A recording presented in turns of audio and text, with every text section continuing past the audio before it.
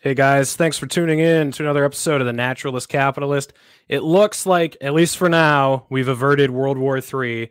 Although there were a lot of people saying that, since Poland was attacked, that triggers an Article 5. So I don't know if that means, now that we know it was a Ukrainian missile, if we have to go to war against Ukraine because they attacked a NATO country. Not sure what that means. But anyway, it looks like we're in the clear for now.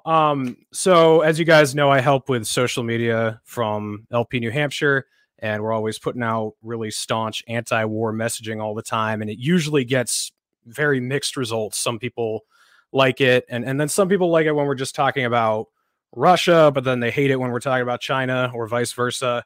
But there's this new movement that's been commenting on all of our posts in a very supportive way, retweeting us a lot, and they're always hashtagging it with MAGA communism. And I heard this term like a month or two ago for the first time. I had no idea what it was.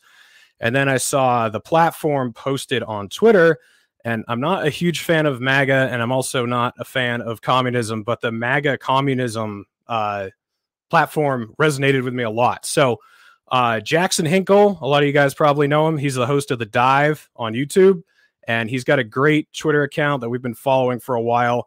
And so I figured I'd have him on the show to talk about this a little bit. Jackson, how you doing, man?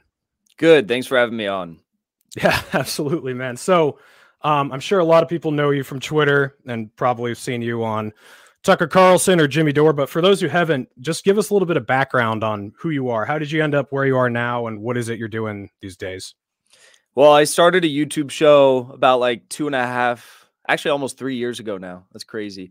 But I didn't start really posting and getting serious with it until after the 2020 election. And I started off as like a liberal, like pretty cringe stuff.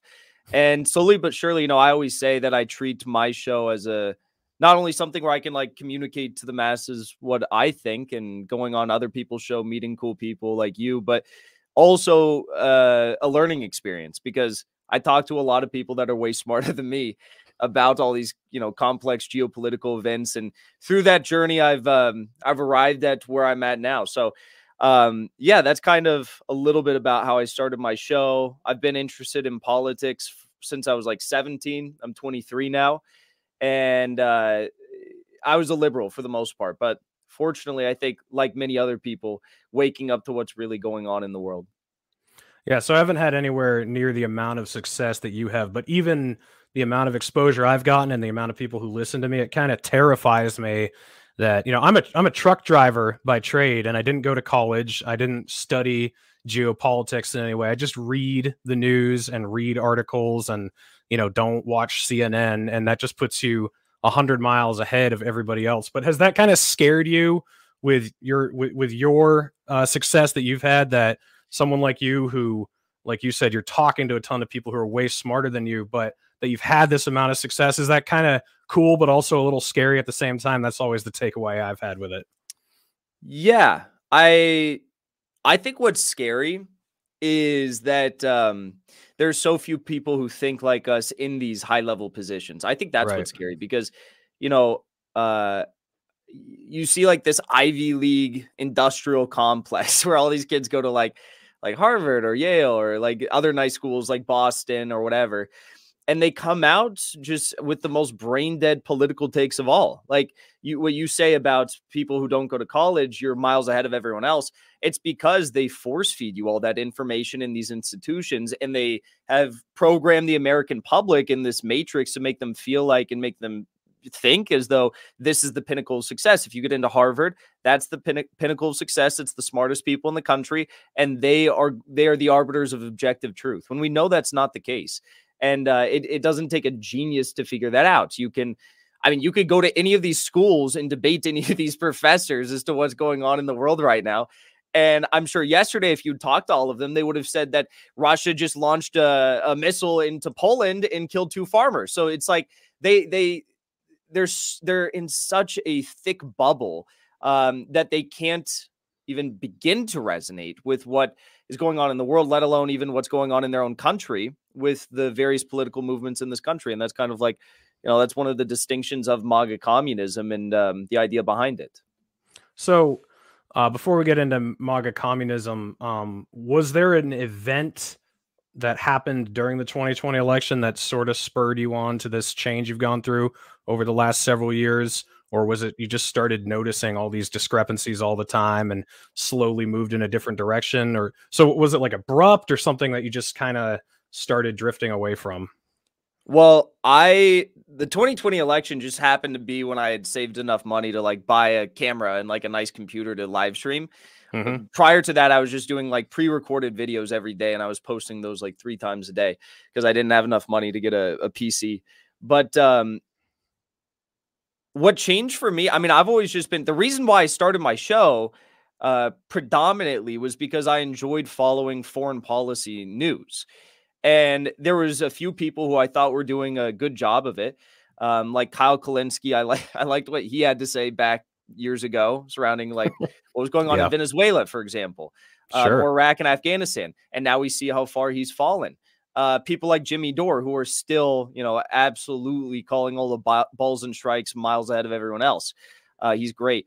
And that was what really interested me in the world of politics and national politics. And as soon as you begin to dive in deep enough to any sort of foreign policy dispute, what's motivating this multipolar change in the world right now, you begin to realize that all the same actors, or at least I did, all the same actors that are pushing for, you know, a Malthusian worldview doctrine or pushing for war against the commodities producers of the world to try and, you know, stifle their growth and their development. That all ties back, and that ideology ties back to all of the various issues that we're seeing on the domestic front here in the United States. So I guess like just learning about who the bad actors are and following the money and seeing what these people are doing in the United States as well, I think is kind of what led me out of liberalism, probably. Yeah. So, what I was watching you on Jimmy Dore, and what was really interesting is him realizing that people on the right and the left have a lot of the same gripes. You know, I feel like if you grow up as a conservative or if you grow up as a liberal, you're almost taught to dehumanize the other side and just think of them as other, and you know, they don't have the same concerns about the world that I do. What was really eye-opening for me was I've been a libertarian since like 2014-ish, but in 2020, I actually volunteered on Tulsi Gabbard's campaign in New Hampshire, and meeting these left-wingers who had a ton of overlap with me, even though I was brought up as a conservative and, you know, I'm now more libertarian. I realized, wow, there's a ton here that I'd never considered before. And a lot of the time I found that people just use different words to describe the same problem. So you'll have people who call themselves communists and people who call themselves capitalists, and maybe neither of them have really dug into what that means, but they're both just angry at corporatism. They're angry at the bailouts. They're angry at, you know, quantitative easing or whatever. Like they're just infuriated that they were locked in their houses while Walmart was allowed to stay open and continue to sell products and continue making money. That was really amazing to me. Did you have a moment like that when you were like, whoa, these people, these conservatives, they feel the same way I do about a lot of this stuff? Yeah, and I think that's a distinction within like the conservative spaces that's becoming all the more pronounced right now, and I think is going to become even more pronounced as we head into this next election cycle. Because, you know, between DeSantis and Trump, what are the big things that they differ on? Maybe not a lot domestically, but when it comes to foreign policy, I mean, DeSantis is worse in almost every aspect of foreign policy, and he has a pretty short but substantive congressional record to prove that. So I think that that definitely surprised me. What surprised me most is when I was on the left, and you know, even like left, like a Tulsi supporter, Bernie supporter during the presidential campaigns, like Tucker Carlson was made out to be the most evil of evil, like walking Satan himself.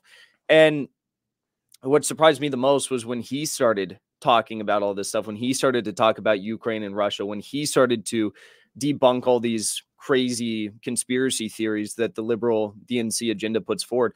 And also, you know, you look back at his old videos and you see that, oh, well, he's had on Max Blumenthal to talk about Venezuela. He's had on Anya Parmpil to talk about these issues. He's had on Jimmy, obviously, to talk about Assange and all these various things that are going on surrounding the anti-war front and combating globalism and imperialism.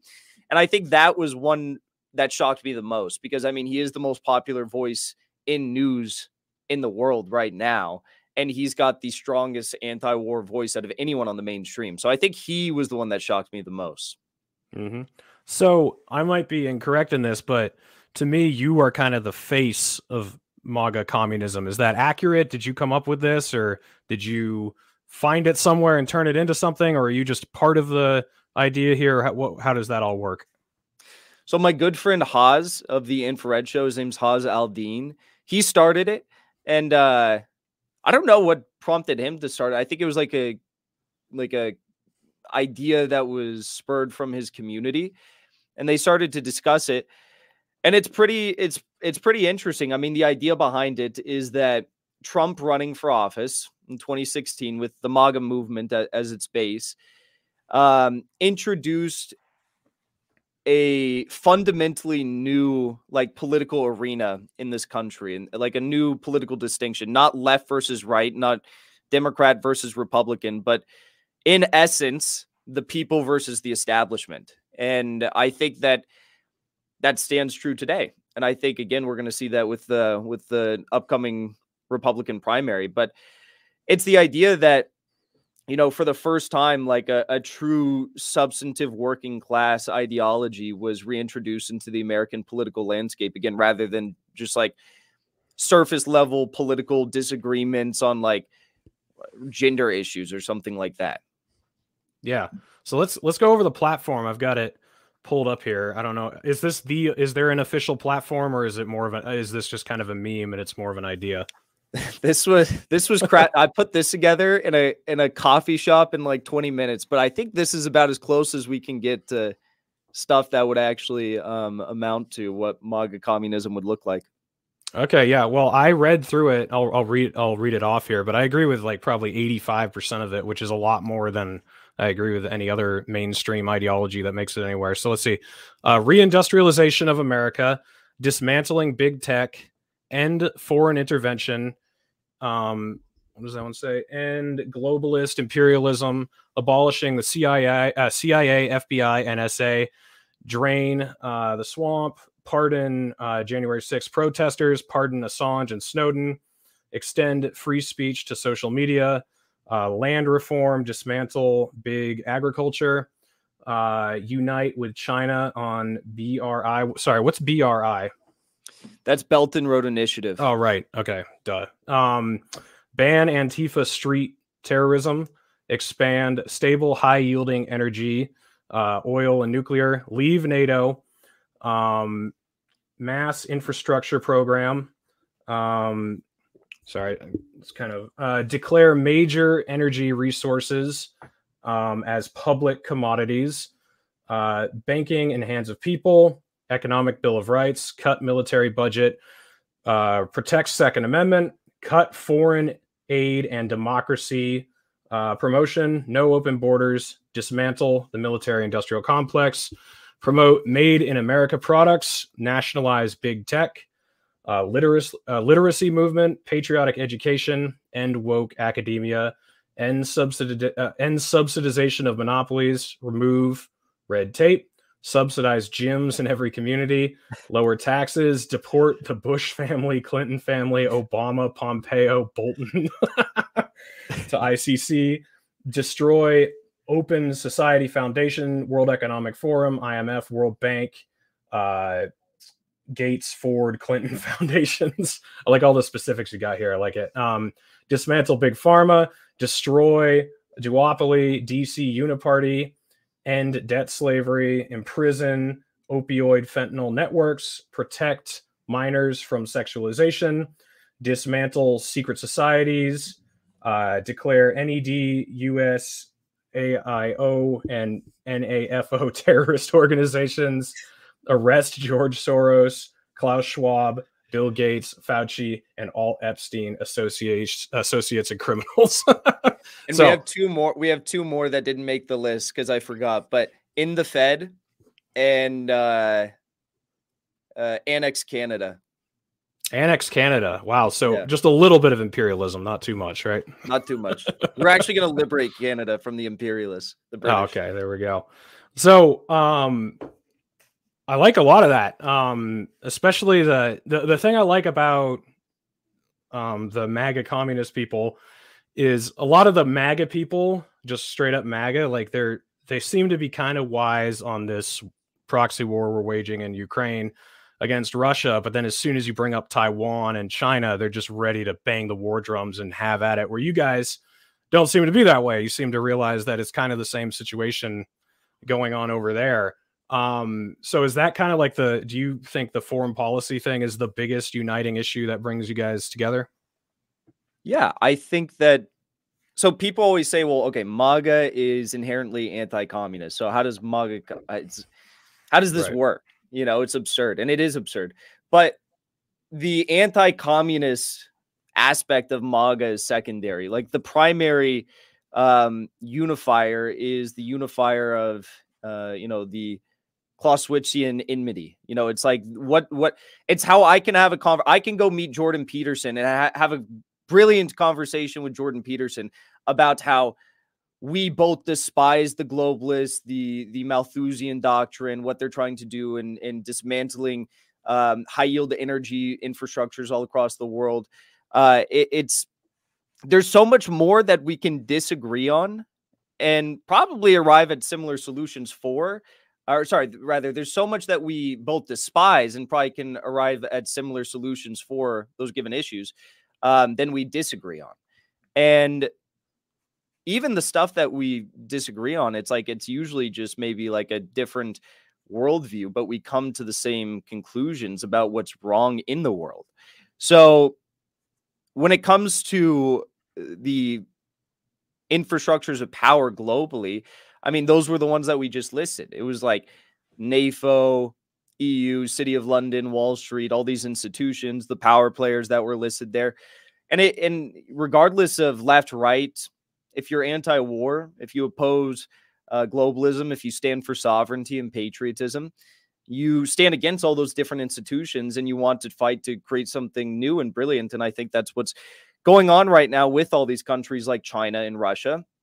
And that's the one thing that I think some Americans need to come to understand is that China and Russia pose a threat to the United States, not because they're trying to spy on you per se, but because they pose a threat to the U.S. globalist infrastructure insofar as they want to expand their populations. They want to do more trade at fairer rates and fair deals with the rest of the world. They want to develop their own resources and extract their own resources in their own countries and encourage other, adversarial nations, the U.S. to do the same. And China's no different. They're trying to paint China as some evil bastion of communism, when in fact, the majority of non-governmental employees in China work for private corporations. It's a prospering, flourishing economy. They're gonna have the largest economy in the world within the next 8 years, and India is going to come and surpass the United States as well. They'll be number 2. So trying to make an enemy out of China is completely delusional. Shouldn't we be doing exactly what Abraham Lincoln and his economic advisor Henry Carey envisioned, in creating a multipolar world where global powers work together to industrialize the rest of the world? It just makes sense to me. Yeah, the thing with China that's so odd to me is, we're sending warships through the Strait of Taiwan and we're doing exercises in the South China Sea. And the fact that the Chinese don't want us to do that, we are somehow interpreting that as a threat to the United States, where if that were switched around and they were sailing warships, between Cuba and Florida or through the Gulf of Mexico or something, and we said, hey, knock it off, everyone would be totally on board with it. And like I said, a lot of the MAGA people kind of see this with Ukraine because it's on Russia's border. It's thousands of miles from us. Why do we care about this? But they're I would agree with you about DeSantis versus Trump, and this I'm super glad that you can see through that because so few people can. Because DeSantis has kind of blinded people with his anti-lockdown stance in Florida. Everyone's just whitewashing the rest of his policies, which are absolutely awful. But Trump, even though like sometimes he would lean in the right direction, to me, he never really put his foot down and would, tell Mike Pompeo to go screw himself. And, he did end up firing John Bolton, but he did hire him in the first place. And, it wasn't all the way till the end of his presidency that he put Doug McGregor in there and he started like actually trying to pull troops out of Afghanistan and out of Syria. What do you think you guys can do to try to influence Trump to be better? Or is that part of the plan at all here? Or is it just, well, Trump is just the best we're going to get, so we just got to go along with Trump? How do you bring it from MAGA to MAGA communism? Like, how do you influence Trump in the right direction? Well, anyone who knows Trump as a businessman or a political leader knows that he acts solely based upon his instincts. He's not like a pollster guy. He's not going to flow with the wind like DeSantis does. DeSantis says, he licks his finger, puts it in the air, says, which way is the wind blowing today, and follows that direction. Trump obviously is constrained. I mean, that's why he didn't pardon Julian Assange or Edward Snowden, because they were threatening to McConnell and Graham were threatening to approve his second impeachment and go through with it. So Trump, the way and I could be totally wrong, but this is just the way that I've always read it.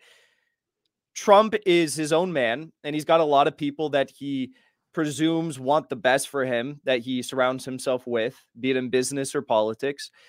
And there's a certain percentage of those people who actually want the best, and there's a certain percentage of those people who I think are acting on behalf of the deep state and are trying to exploit his trust for them to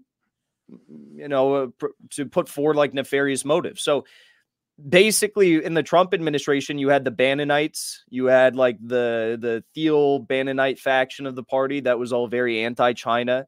The Pompeo faction that was very anti-China, anti-Assange, all of that stuff. That's where you got the Boltons. That's where you got the Pompeos, the Dana Strauss, the James Jeffries of the world that were encouraging Trump to stay in Syria. And then after he said, let's pull our troops out of Syria, they lied and just kept our troops in Syria regardless. So you have that faction of the party and that faction of the MAGA movement, which I think a good chunk of them are going to move to DeSantis. But I also know that, and I had a conversation with one of them yesterday. I said, so look, are you going to go to DeSantis? Because I know you probably align more with DeSantis on foreign policy. And he said, no, I think it's smart to keep our influence in the MAGA movement for now. So they want to maintain their influence there. Sure. And then you have the other aspect of it. It's like the Roger Stones of the world that say, we are focused. It's essentially MAGA communism, all the stuff that we just talked about. We're focused on that goal. We're focused on trying to create peace. It's like a more Lyndon LaRouche mindset. And they clearly didn't win throughout the entirety of the Trump administration until the very, very end. I had a conversation with Colonel Douglas Macgregor, and I said, what was it like working for Trump? What was it like being in there? And he said, Trump was a good president. He had good instincts, but they came far too late. If you want to be a good president, you have to be a good butcher. You have to be willing to get rid of the people who are screwing you over and your administration over as soon as possible. And, you listen to Trump, you listen to the interviews that he did years ago when he was a young man, and he kind of has a similar view that I have with regard to the presidency. The fact that one man does have the power to completely change the country in the world if you are in that position and you're making the right decisions and you act with the power and the strength that you have to win. And I think in the last 3 months of his presidency, he realized that. That's when he got rid of a lot of those neocon goons and he started to put people like McGregor in positions of power. They wouldn't approve him ever to become Secretary of Defense, McGregor, but he got him in as the senior advisor to the Pentagon. And you saw brilliant things begin to take place. And I think that if that's where he left off, and we see since then how poorly the establishment has continued to treat him, the whole January 6th nonsense and going after him at Mar-a-Lago, all that stuff. I see people in the DeSantis movement saying, well, you know, it can't be Trump 2024 can't just be a revenge tour. No, I think it can be, and it should be a revenge tour, because he's going to go that much harder on all those establishment figures when he gets back in power. Yeah, I mean, the only sliver of hope that I would have for Trump is if he did go on a revenge tour. Otherwise, I'm like completely uninterested in him getting reelected. So I've seen the incentives a couple times. Like he hasn't given me a lot of reason to have any faith in him, but a couple times, you know, like when he kind of went after Netanyahu last year for congratulating Biden on winning the presidency, and then he was starting to talk about the Israeli-Palestinian issue in a way that I never heard him talk when he was president. And I was like, oh boy. So like the biggest hope I would have in this sort of scenario is if literally all the, or basically all the goons get behind DeSantis, which you're kind of describing. And by the way, I do have to point out, I'm glad that you put Peter Thiel and Bannon in the neocon group, because a lot of people don't do that for some reason, you know, because they're not paying attention to the China hawking that's going on. But if literally everybody lined up with DeSantis, or basically everybody, maybe Trump wouldn't have any sort of, any sort of reason to go along with them if you could get the right type of people behind him. So I don't know, give me your pitch on like how we do that. How do we get him to listen to like Rand Paul and Thomas Massie and, you know, I don't know, just people who have the same foreign policy incentives that we do? Like and do you think, even though I agree with you about DeSantis, do you think Trump really has learned his lesson? Because looking at a lot of his endorsements he made, I was like, oh man, yikes, dude. Like I don't feel like he's really, you know, risen above where he used to be. Why do you think I'm wrong there? And if I am, how can we like encourage him in that direction more? Well, as far as the endorsement goes, Trump wants to win and he wants to have a good record. You know, It's like, I wouldn't read too much into that. He's not an ideologically inclined individual. I feel like he's the type of guy that's going to look at everything on a base, or on a basis of like moment by moment or question over question. And that's kind of the unique opportunity with Trump. Anyone in the Democratic Party, anyone in the Republican Party, like they're just going to be objectively terrible no matter what.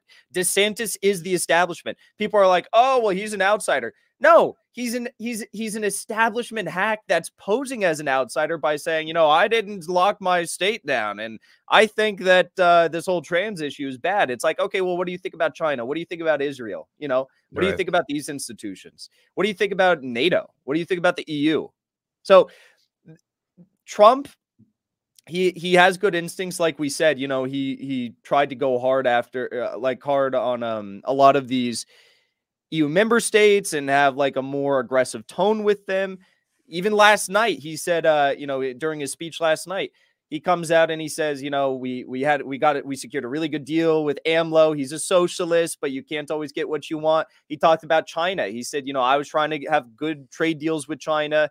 Eventually, Pelosi and Schumer kind of pressured him into taking a more neocon, hawkish approach at the end of his presidency towards China. But I think your question, how do we come across to Trump? How do we win him over? Well, it's a battle like no other, and it's going to be a fight like no other. If he wins again, like all those neocon people that are smart enough to stay in the Trump administration, Trump might be even more inclined than ever to listen to what they have to say, because he recognizes that they didn't leave him for DeSantis when they could have, and probably would have been more ideologically inclined to do so. So I don't know. It's going to be a very big fight. And we just got to make sure we have as many people in that administration as possible who are speaking the truth, you know, and also not be afraid to criticize him when he does terrible things, because I feel like now that these lines are being drawn up all the more clear with the DeSantis wing and the Bannonite wing of the MAGA movement, and then Trump himself, and then the Roger Stones of the world, we need to be all the more critical of him than ever before. And I think he kind of begins to hear this stuff, because initially he was saying some weird stuff about Ukraine, you know, and he still does say some weird stuff about Ukraine occasionally. He says, you know, We would have never let this happen. They destroyed such a beautiful country and stuff like that. Mhm. Whatever. But in every single speech that he's gone out and given, out of like the last 10 I've seen, he's made Ukraine in saying that I would have never let this happen. It never would have come to war if I was president. He's made that like a pinnacle of his stump speeches. And that was after initially saying some pretty suspect things about Ukraine at the start. When it comes to the COVID stuff, I mean, we all know how that went, but we're past that now. So I think that we to a certain extent should look past that. You know, what are the number one issues that we're facing right now? It's China, it's Russia, it's I would say those are the two biggest ones, and it's the economy. And when it comes to those issues, Trump may not be perfect, but DeSantis is worse in every way. So has this argument brought anyone over from the left that, you know, we gotta put our faith in Trump and try to push him in the right direction? Is there any notably sized figure who has been like, yeah, this is the way to go? I don't know. I guess I'd be the closest example to someone who's like that. But I think there's a lot of people who understand that maybe Trump isn't for them, but also understand that he's the only threat to the deep state. Even if it's not a big threat, even if it's like a pretty minuscule threat to the deep state, even if he only challenges them on like in a large way on a few issues, he is the largest threat, and they're coming after him like never before. So I guess in that aspect, it's maybe led some people to say, well, clearly it's not the Democratic Party for me. You know, I'm not a Democrat, and I'm maybe not a Republican, but I understand who they fear the most, and that's Trump. So how did you feel from his speech last night? I watched it, and I'm just going to be honest. I thought, you know, I mean, I agreed with a couple things he said, disagreed with other things he said, but overall, it just kind of, it fell flat compared to 2016 Trump. It seems to me like he's lost a lot of his energy, a lot of his charisma and his gusto. Do you share any of that concern, or do you think the whole package is still there? I've been listening to a lot of his speeches and rallies recently, and he's always sounded like normal, but he did sound like low energy last night. I mean, you never know with a guy like that what news may have hit him right before he went out there, or what's happening in his own personal life. I don't know, but he did seem a little flat. He seemed a little bit low energy, but there was a lot of people that were very excited with the speech and thought it was. I had people who I didn't think were going to be so partisan with it, and they just texted me this morning and they said that was like one of the best speeches I've ever heard. And I'm like, really? I mean, he, like you said, there were some good parts to it, but I did think it was kind of low energy. I'm not going to lie, especially compared to like some of his speeches. I watched the full, I think he did a New Hampshire one. He did a Michigan one not too long ago. I watched those. Maybe it wasn't New Hampshire, I forget, but Pennsylvania. And those were very high energy. And I remember specifically, I almost went to the Michigan one and I watched it. I'm like, God, like I wish I'd gone to that. That was a fiery speech. So I wouldn't read too much into it being low energy. I think it's just like everyone's eyes were on that one speech because that's when he announced, and it's unfortunate he was low energy. But I wouldn't read too much into it. So what do you think happened with the midterms? Why did the Republicans, it looks like they're taking back the House, and the Senate is going to be just about split again. I thought there was going to be this huge red wave. I totally bought into that narrative. Why do you think there wasn't? Well, there's limitations to what we can discuss on YouTube, but I will say I don't think that everyone's putting forth the different ideas. Was it because Trumpism is dying? Was it because the GOP was seriously outfunded by the Democratic Party? There is truth in that. They were seriously outfunded in a number of these races, big races. The Blake Masters race in particular was crazy. The Mark Kelly had so much more money than Blake Masters. Was it that what were the other excuses put forward? People say Trumpism is dying. People say abortion. What's that? Abortion. People were really worried about abortion. They talk about that. There were several other things.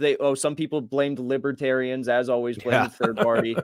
And it really, again, the way I'm going to phrase this is, if you are going to tell me that the single least popular president in generations of our country, like, has the lowest approval rating, lower than Jimmy Carter, it's like this guy was so unpopular at a time when we're about to go to World War III.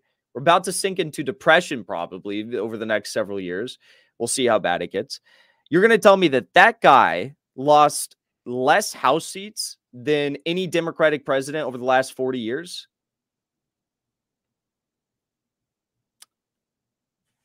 Yeah, I don't know, man. It was shocking to me. I mean, I talked to some people about it, and a lot of them were just really way more concerned about abortion than I ever thought they would be. Because I remember when the Roe v. Wade thing came out back in, what was that, March or April or something, that they knew it was going to be overturned.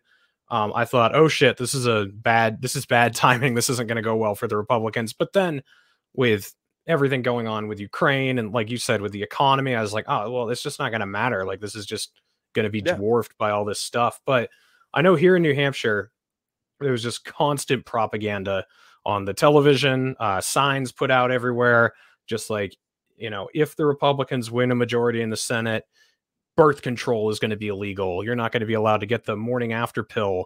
Contraceptives are going to be, just like crazy, like, old Republican stuff that wasn't going to happen. First of all, I mean, the guy we had running for Senate here in New Hampshire, he was a dork, Don Baldock. He sucked, but he was not like a crazy anti-abortion guy. He thought Roe v. Wade should be overturned. It should be left up to the states. So he wasn't going to sign on any federal abortion ban or whatever. But they had that constant propaganda, and then they had the get out the vote thing on lock. They had buses from the University of New Hampshire bringing students to the polls to register to vote. I mean, just lines and lines and lines of them. And I think that's why they won, because the vote tallies, when I looked at them, at least in New Hampshire, they made sense. We have a typical centrist Republican as governor. He's basically a pro-gun Democrat. And he got a lot of votes that went to Maggie Hassan for Senate. Like the Democrats were voting for him because he's kind of moderate, and everything else went Democrat. So I feel like the Republicans are, I mean, I didn't really want to believe the results either at first, but then when you look at the media machine that the Democrats have, and when you look at the get out the vote incentives they have, to me, it's actually amazing Republicans ever win any elections, regardless of how much they suck, because people our age, I'm a little bit older than you, but people our age, they're just brain dead. They go to college, like we were saying at the beginning of this, and they get stuff pumped into their heads. That's just bullshit. They watch bullshit news all the time. And they just really think that the biggest assault on people these days is, taking away their transgender rights and their rights to abortion. Like, that's the number one calamity humanity is facing. Yeah. We're not going to be able to get our genitals cut off before the age of 18. Heaven forbid. Exactly. Yeah. No, I mean, I don't know. It's just tough. It's just so tough to think that when that happened, when the abortion thing happened, they leaked the draft opinion, all that stuff. Yeah. The moment that happened, I tweeted out, and I got like trolled for saying it, but it ended up being right. This is a domestic color revolution.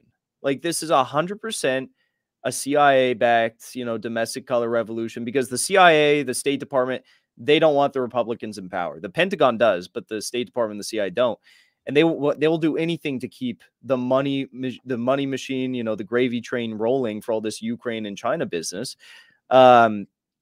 And all the weird stuff that the State Department is doing with, like, all the woke gender politics. They're funneling hundreds of thousands of dollars into countries like Ecuador to promote, like, the drag shows in Ecuador. It's like, what are you guys doing? This is very weird, but there's an agenda there.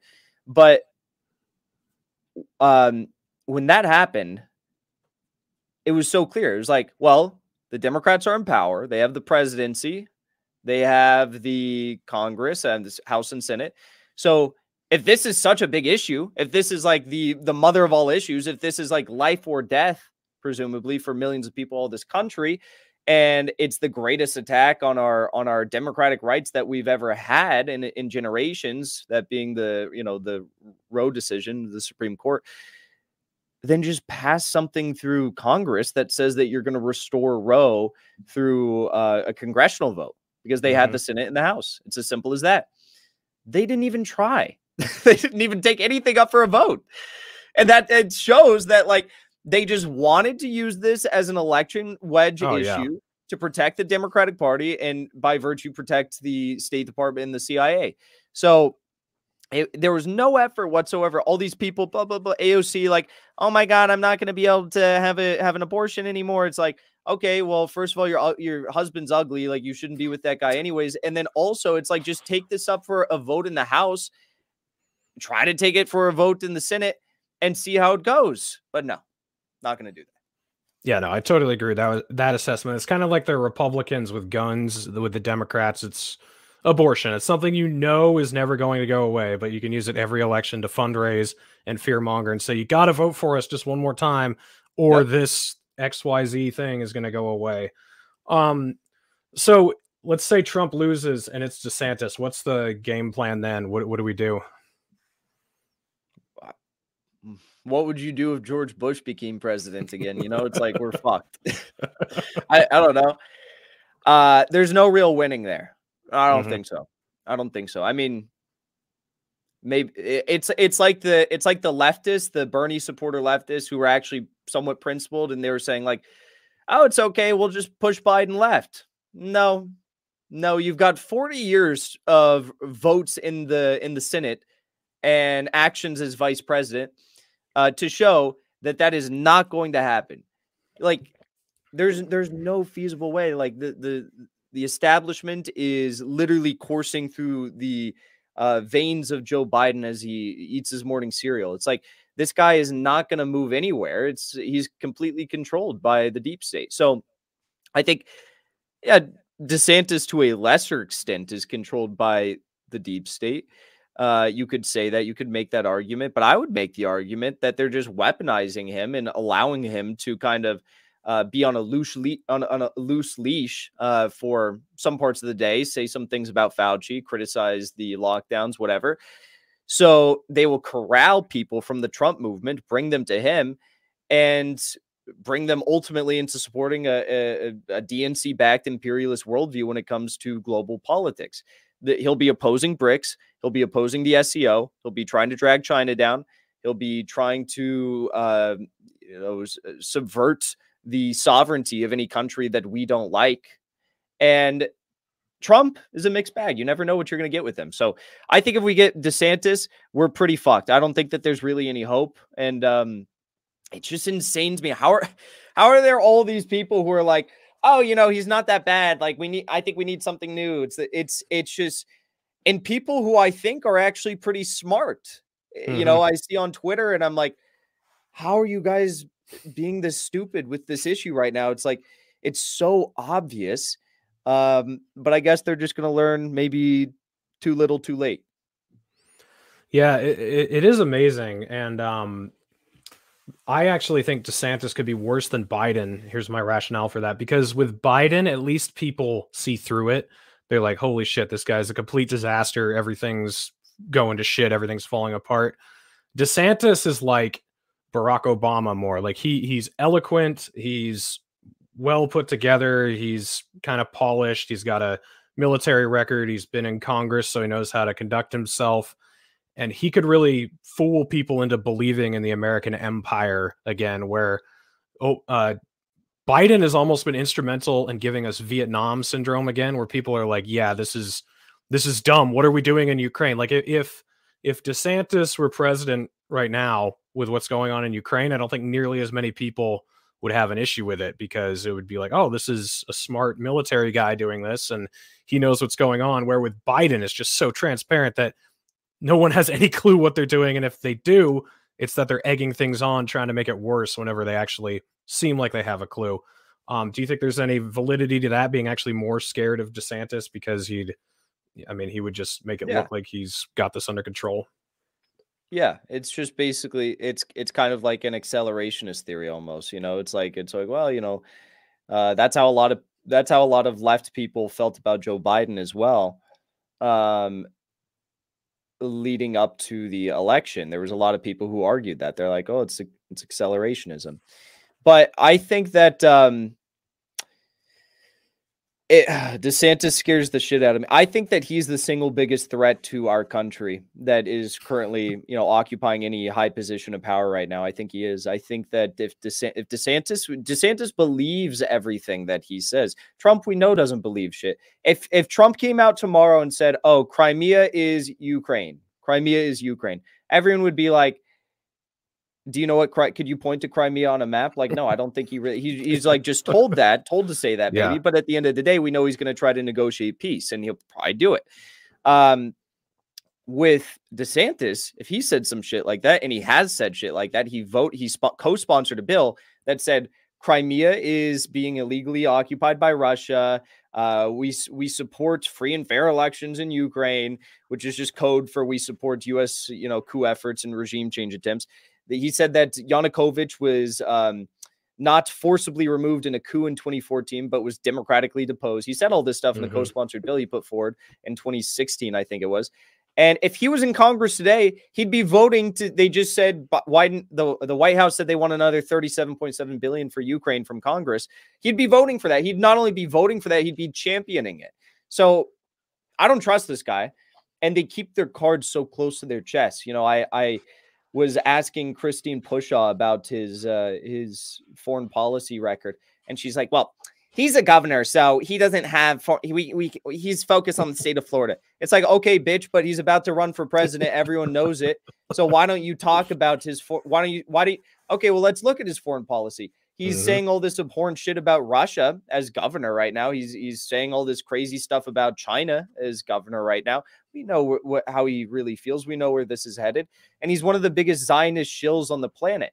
So, if anything, I think that DeSantis's allegiances lie more with like Israel than the United States. I'm very fearful about him running for president.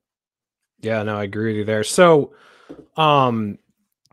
is Trump just the pragmatic decision because he's so likely to be the person who can win? Like, if you could have anybody, would you choose somebody other than Trump? Is he just like the best guy for the job because he has the popularity and the likeliness of getting in there? Like, if you could have Rand Paul instead of Donald Trump, is that something you'd rather do? Or is there something you really like about Donald Trump? It's not just that you think he's the guy who could get in there. I know it's like a trope about him, but I like the fact that he gets stuff done. I'm not gonna lie. Maybe I disagree with him on a lot, and I do, but he does get stuff done when he puts his mind to it, or he gets as close as you can without getting a JFK'd or RFK'd. So yeah, I like that about him. What do you really see from a senator? I don't know. Like, I can't tell how Rand Paul would actually be able to govern. And I think that's a more important question. Is your mindset how you'd govern rather than your policies? Because what good is having good policies if you're not going to actually be able to fight to achieve, what you're setting out to put forward? That was like one of the things with Bernie is like, in some instances throughout his time in Congress, he was referred to as the amendment king because he got so many amendments and bills that had like widespread ramifications for millions of people across the country.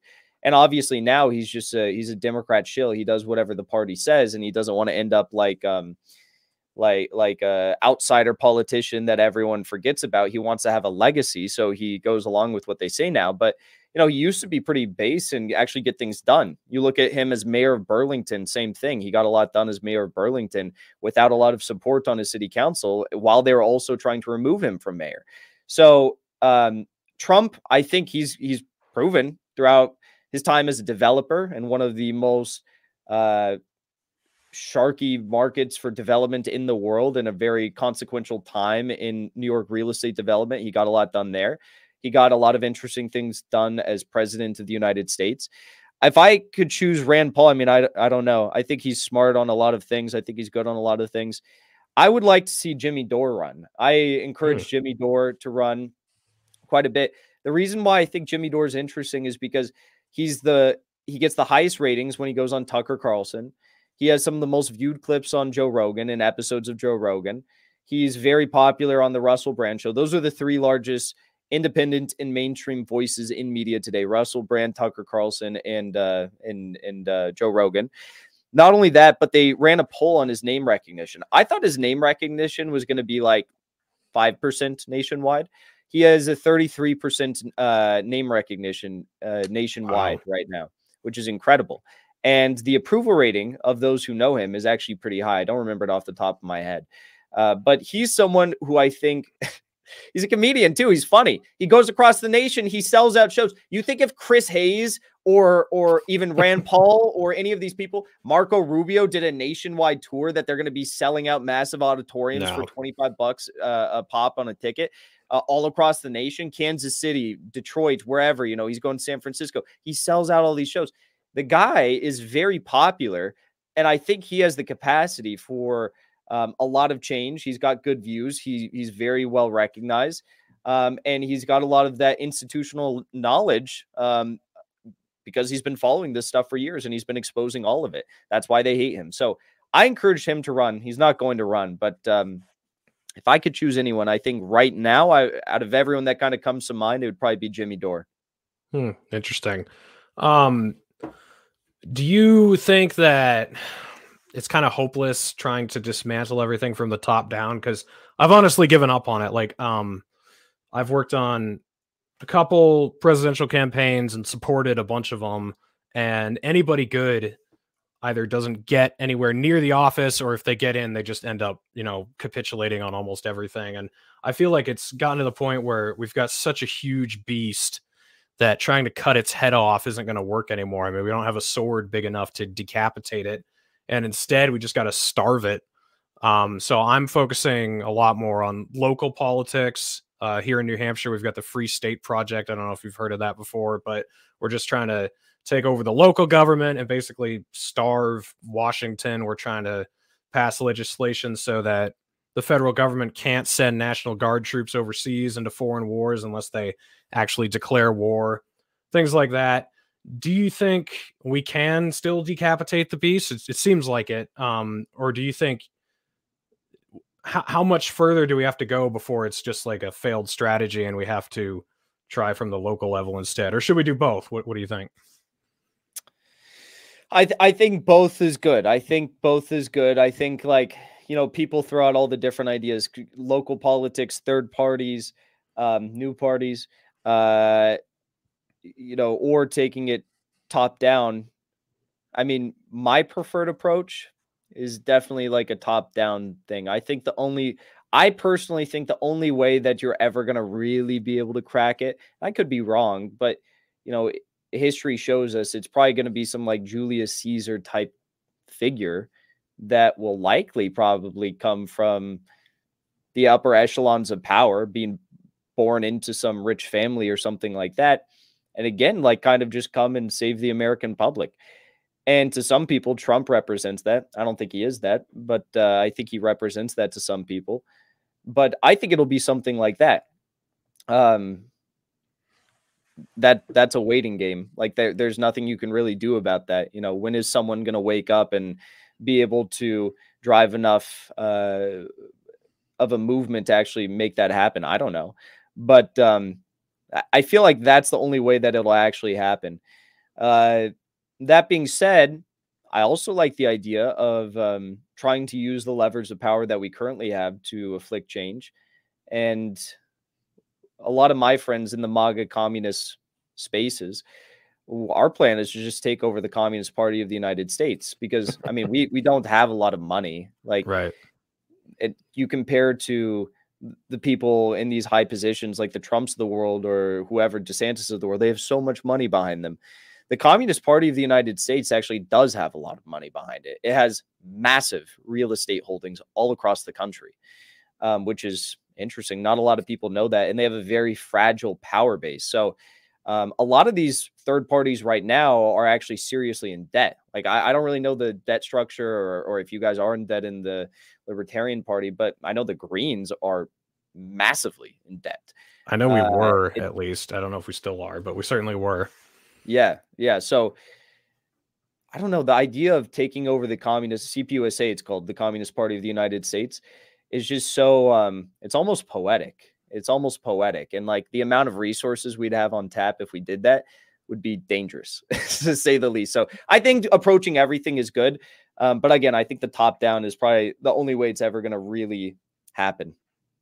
So last question on this. Some of it seems like a little bit of a joke, like some of the memes that are put out there and some of the things people like it's along with MAGA communism. A lot of people say Ron Paul Maoism, and it's almost like it's just trying to be funny and gain attention or whatever. But how do you think the communists are going to take this? I feel like they're going to, because we sort of just took over the Libertarian Party because it was run by a bunch of gutless, horrible, like boring, bland people, and we just took it over last year, and it's the third largest party, so it was quite a bit of work.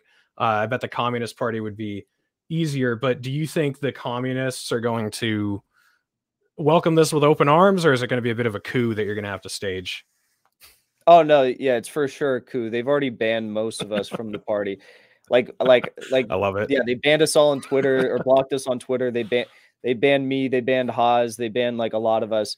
But we have all these sleeper agents in the party already. I don't know how you guys did it. I'd actually be curious to hear, because I kind of followed it. I kind of saw some stuff, but we have a lot of sleeper agents in like every chapter across the nation. And it is fragile. Like there's only a few people that really are like, you know, the underpinning of like this. They're just Democrats. Like they support Kamala Harris. Like they tweet openly their support. They're not communists. Like we're Stalinists. They're Democrats, you know. But they're freaking out. I mean, the problem is we literally have thousands of people that work like random jobs and can just like dedicate all their time to taking over the party, and that scares the shit. So what we did, it was actually Haas's idea. This guy Haas again, he had the idea to just say, well, all these Twitter accounts for CPUSA chapters are banning us and blocking us. So let's just make our own CPUSA accounts and let's start holding our own CPUSA meetings. And that time when the next, board election comes around, we'll just be fully prepared to take over the party. So there's like 2 CPUSA accounts for every single state. And ours always have more followers because we're more popular and have better ideas. And we're just replacing them kind of like that. It's like a slow replacement in progress right now.